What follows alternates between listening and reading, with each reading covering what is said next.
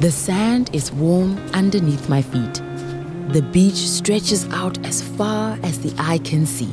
Turquoise waves breaking on bare shores. This is serenity. As I walk down the beach, a herd of cows eye me as if to say, "What are you doing here?" I almost want to respond, "And what are you doing here?" Cows on the beach. Ridiculous. The sound of waves juxtaposed with the mooing of cows in this idyllic setting is comical, but this isn't a funny story. I continue walking on the beach, seemingly forever, just to see what lies beyond the headland in the distance. The possibilities endless, the freedom unbounded. This is the Transkei in the Eastern Cape of South Africa. It's funny how the same place can house very different realities for different groups of people. Well, it would be funny, except this is not a funny story. For some, this beach is an adventurous holiday off the beaten track, a retreat from the hustle and bustle of urban life. For others, however, it's a rural village with no electricity, little hope, and precarious futures. And for a third group, this is the place they return to after realizing that the bright lights of the city aren't necessarily as illuminating in reality. Make no mistake, these mutually exclusive realities are no coincidence of chance. In South Africa, it was made by design.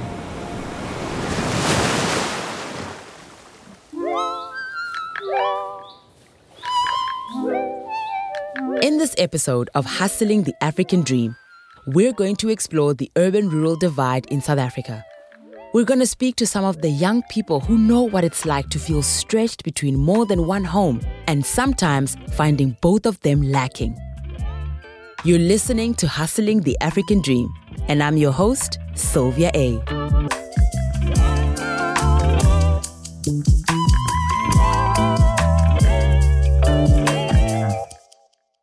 So I think of opposites. I think of vast landscapes. I think of beautiful land. This is Zimi Disikeno. She is one of the MasterCard Foundation Scholars Program alumni involved in creating this podcast. Zimi is a South African-born hustler who, for this episode, went back to the province she was born in, the Eastern Cape, to speak with young graduates who, despite their education, are struggling to find employment. And for Zimi, being in the Eastern Cape is special. I think of fresh air. I think of nature and being in touch with Mother Nature. I think of when I am at home and I wake up in the morning and I don't put on my shoes deliberately because I want to feel the wet grass. And I can see the sky, like I can see the sky.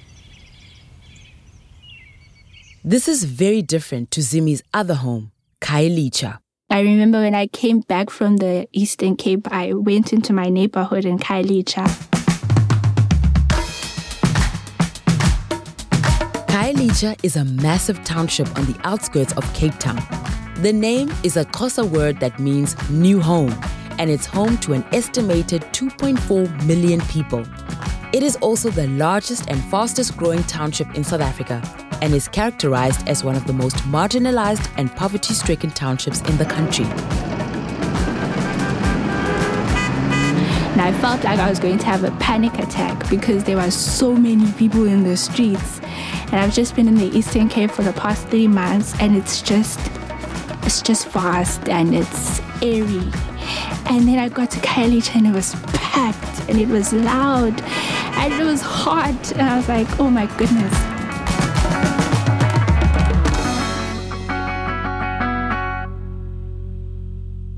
This experience of being stretched between the rural area and the city with its dense townships that Zimi is experiencing is something she shares with many, many others. And it's nothing new. Like I said in the beginning, this was by design. And it all goes back to apartheid, where, to put it simply, land designated for black people was underdeveloped and poor, while the white areas often were affluent and developed. As a result, most of the industry and productive work was concentrated in these urban areas, which were better resourced and had access to more infrastructure and services. Migrant labor was very important during the apartheid regime because there was a need for cheap labor to support the growing mining and industrial sectors. The South African government actively encouraged the migration of black workers from rural areas to urban centers where they would be employed in low-skilled, low-paying jobs in factories and mines. Left without many other options, young, able-bodied people were leaving their rural communities to work in urban areas, leaving rural areas undeveloped, lacking infrastructure and a functional workforce. This legacy lives on, and today, South Africa is the most urbanized country in Africa. People in rural areas have continued moving to urban areas in search of better opportunities and lives. An estimated 67% of the population lives in urban areas, and this is projected to increase to a staggering 80% by 2050. But what does this mean for rural areas such as the Eastern Cape? The lack of jobs there's a general lack of jobs because there's a lack of industry, a lack of infrastructure. So if you're not working at a shop, right, you're working at a bank. If you're not working there, you're working as part of like the municipal office, or you're working as a nurse or as a teacher.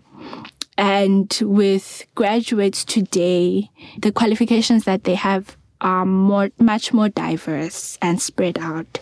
So there's limited opportunity or limited job opportunities for things or career routes that are more traditional. This has had an effect on many university graduates. If you see, you don't have any much chances or opportunities there, I would suggest you leave to where there are opportunities. So I won't say this is there.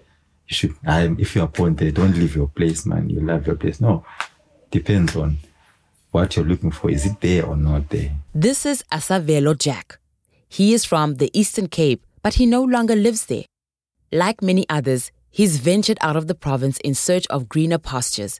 He says that if there are no opportunities for employment in your surroundings, then you need to leave and find places that are more suited to your skill set. And if it's not there, then leave. So, for example, if my area, the main economical activity in my area is agriculture, for example, and I have done health-related qualification, and I want to remain there where there's no health jobs, for example, I don't find a reason for that person to remain there. And it's not only Asavelo who feels this way. Between 2002 and 2016, 1 million Eastern Cape inhabitants migrated to other provinces. Remember Khayelitsha, or New Home in Xhosa, the township in Cape Town where Zimmy lives? Khayelitsha is where people like Asavelo go.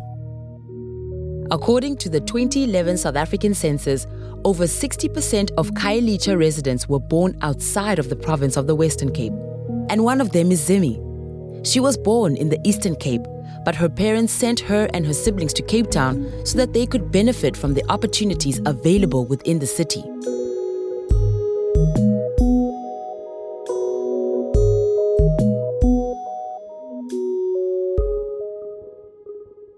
Immediately when we started school, my parents sent us to Cape Town, to the Western Cape, when we started schooling. So that was, they were like, you're not even going to go to school in the Eastern Cape. And it is understandable why parents such as Zimmy's would choose to be separated from their children when the majority of schools in the Eastern Cape don't meet the minimum standards set under the South African Schools Act. These schools are subject to underdevelopment, poor infrastructure, and a lack of trained teachers. So Zimmy and her siblings ended up in Khayelitsha living with their grandmother. And then after she died, there would be people who would, like relatives who would come to Cape Town. And my mother would be like, oh, there's a house in Khayelitsha, you can stay there. In that way, she was trying to get us to have someone older to stay with us. But then as more people started to stay in the house, there was like, we weren't being treated well. After hearing about their ill treatment, Zimmy's mother had to do something. But what could she do being so far away? She took a chance and we started staying on our own. The eldest at that time was 12 and I was 9 and my brother was 7. So we lived on our own for the majority of the time. My mother would come maybe for a month or 2 and go back to the Eastern Cape. For the majority of my time in Cape Town, I stayed with my older sister and my younger brother. This goes to show the extent to which ordinary people are willing to go to ensure a better future for themselves and their loved ones. Zimmy's mom took a massive leap of faith in the hopes that migration to an urban city would open up opportunities for her children. Zimmy is unsure if she would have been in the same position that she is in now and whether she would have been better or worse off. But there's a side of me that feels like maybe I wouldn't have, because of the schools, the conditions of the schools and the quality of teaching, maybe I wouldn't even have gotten past high school. So even though I think I would have been in a different position, I'm not sure whether I would have been in a better position or in a worse, like a far worse position. I don't know. I'm not sure.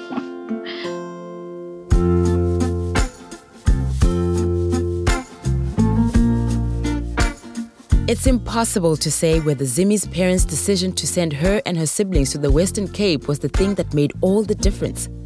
But there are hustlers who have stayed in the Eastern Cape even after having graduated. It's true when they say education is the key to success. Without education, we are nothing, guys. At least we are here hunting for jobs with e-qualification. This is Yonela Kamlashe, a qualified teacher who is passionate about education. But jobs in her hometown are scarce. We got hope that one day we'll be hired, not unlike people sitting, thinking what I'm going to do. Following her graduation, Yonela struggled to find a teaching post. I thought it's gonna be easy to get a job because most of people will be telling it's not that hard to find a teaching post. Yonela tried everything she possibly could to at least be considered for a teaching post, but she was unsuccessful. And right now, she works at a retail store just to make ends meet. There's this thing called door-to-door, going to the schools looking for a job, leaving your CVs. Some schools, principals will be welcoming. You can drop your CV, we'll call you. Some, we don't even have the space. We've got most of SGB teachers, so just go with your CV. So it's not easy. I'm applying to anything that can be possible, hire me. And like so many before her, Yonela has plans to leave the province in hopes of a better life. I've been planning to go to iLimpopo. I want that province, guys.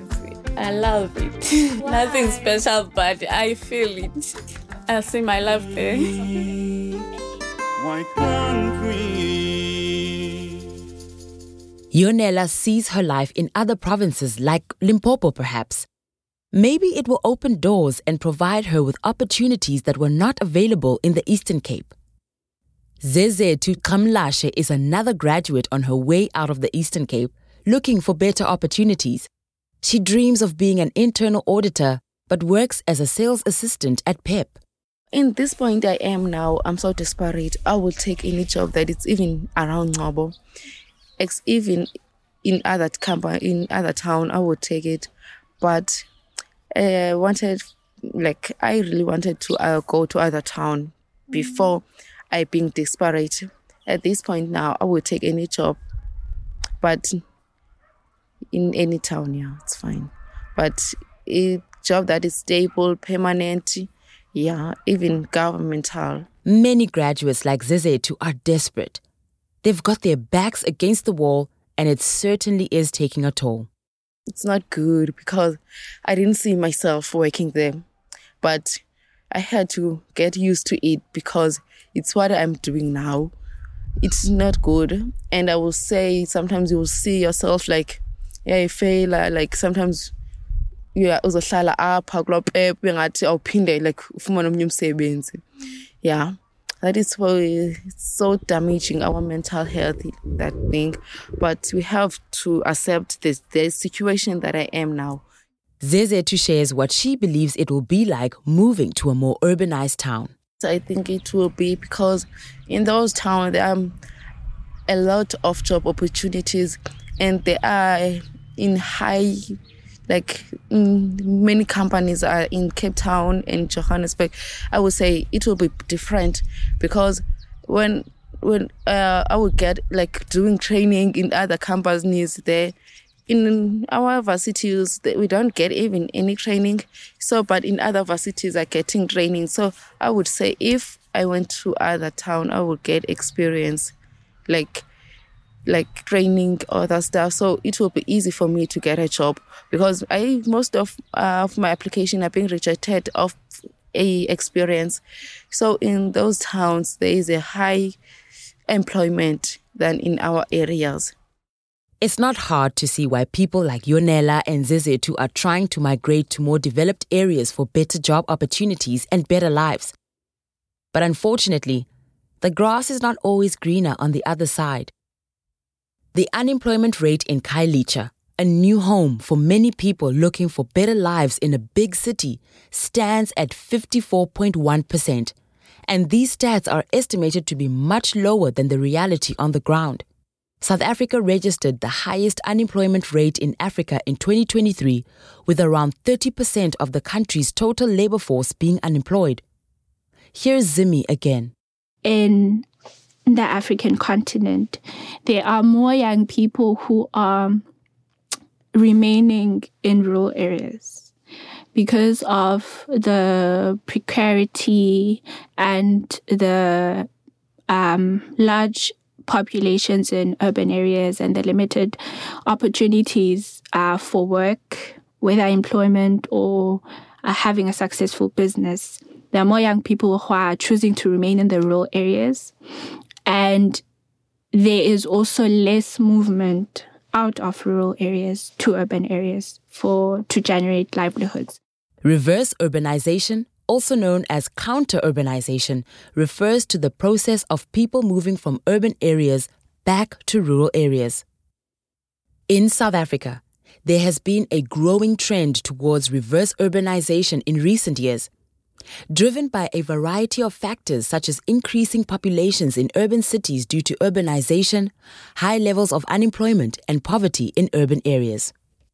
Kulasande Mnyande is one of the hustlers who have chosen to improve her rural village. She has made use of her skill set and knowledge base to improve the lives of people who could not or would not leave their town.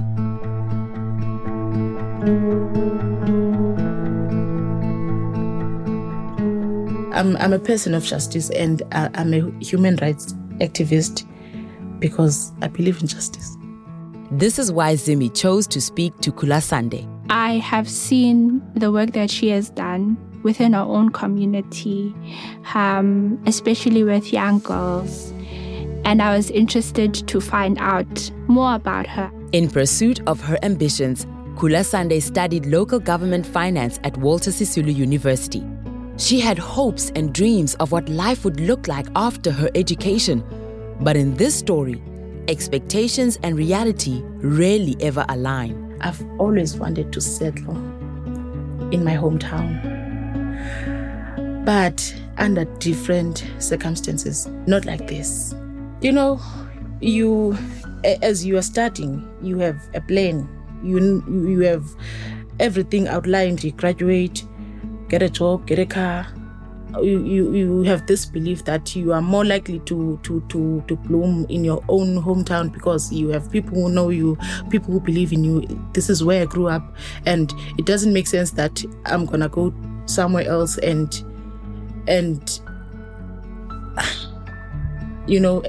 just develop another town. Despite her humanitarian ambition, Khula Sande could not find employment in a field relevant to her studies. There's no hope for graduates in local municipalities. That's just how I feel. It's depressing. She laments about the rather bleak outlook for graduates in the Eastern Cape. The number of graduates is increasing like this. The language has changed. We are unlearning things. We are teaching. We are influential in a way. I can say to elders, to anyone that you can think of who wants to use things that they get from the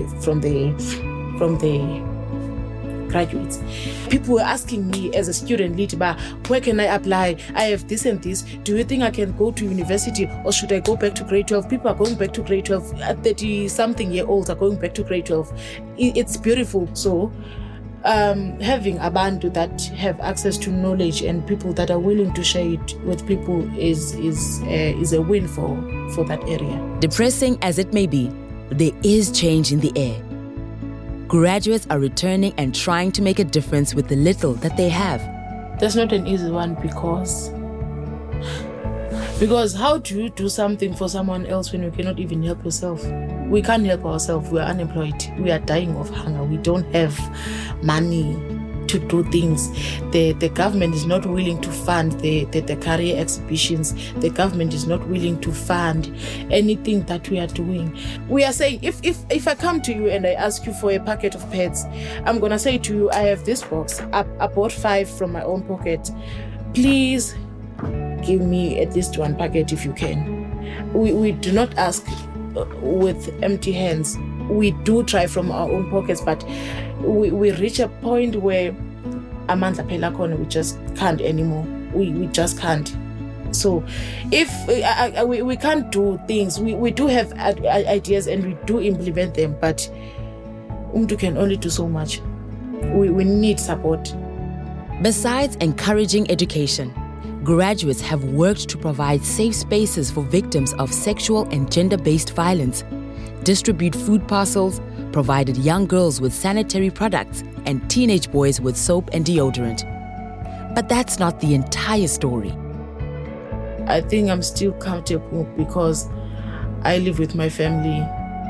There's free food. I have a bed at home. I live comfortable. After a stressful day, I know I'll come home to a laughter from my family. Everyone is happy, and immediately the mood changes.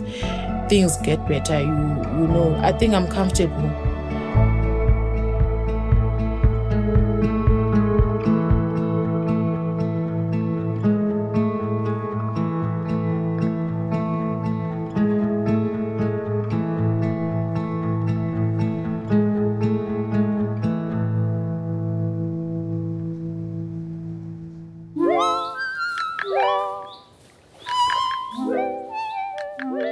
What really stands out the most for me is the dedication and bond that is present in this rural community.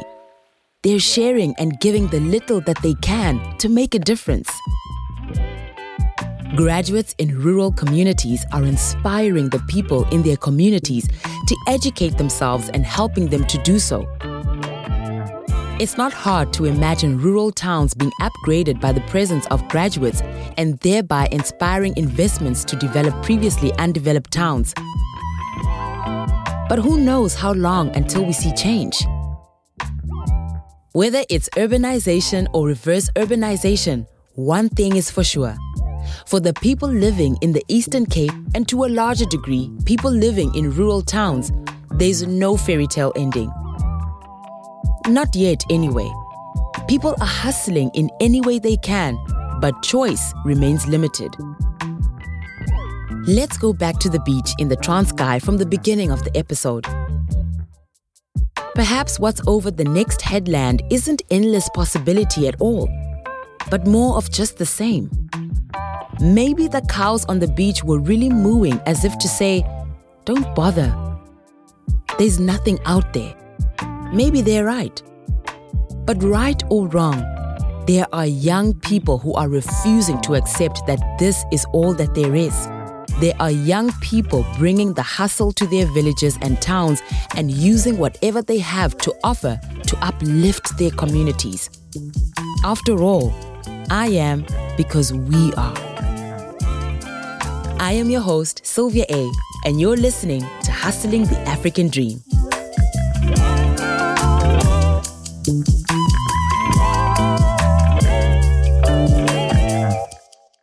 This podcast was produced by Telltale Media and the Human Sciences Research Council in partnership with the MasterCard Foundation. For more awesome content like this, please hit the subscribe button wherever you listen to your podcasts and you'll be notified whenever new episodes are released. Lastly, if you're enjoying this series, leave us a rating or review. We'd love to hear from you. Next time on Hustling the African Dream.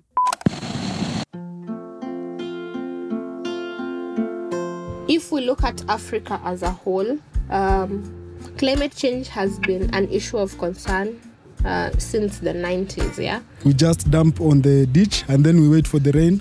When it comes, it washes everything to the river. So that was our day in, day out waste management in the community. Without knowing, we find them on our plate because they're being ingested by fish and other marine lives, and which is also part of what we eat. Personally, as a young person, I think more need to be done. Why can't we achieve a sustainable peace? Why can't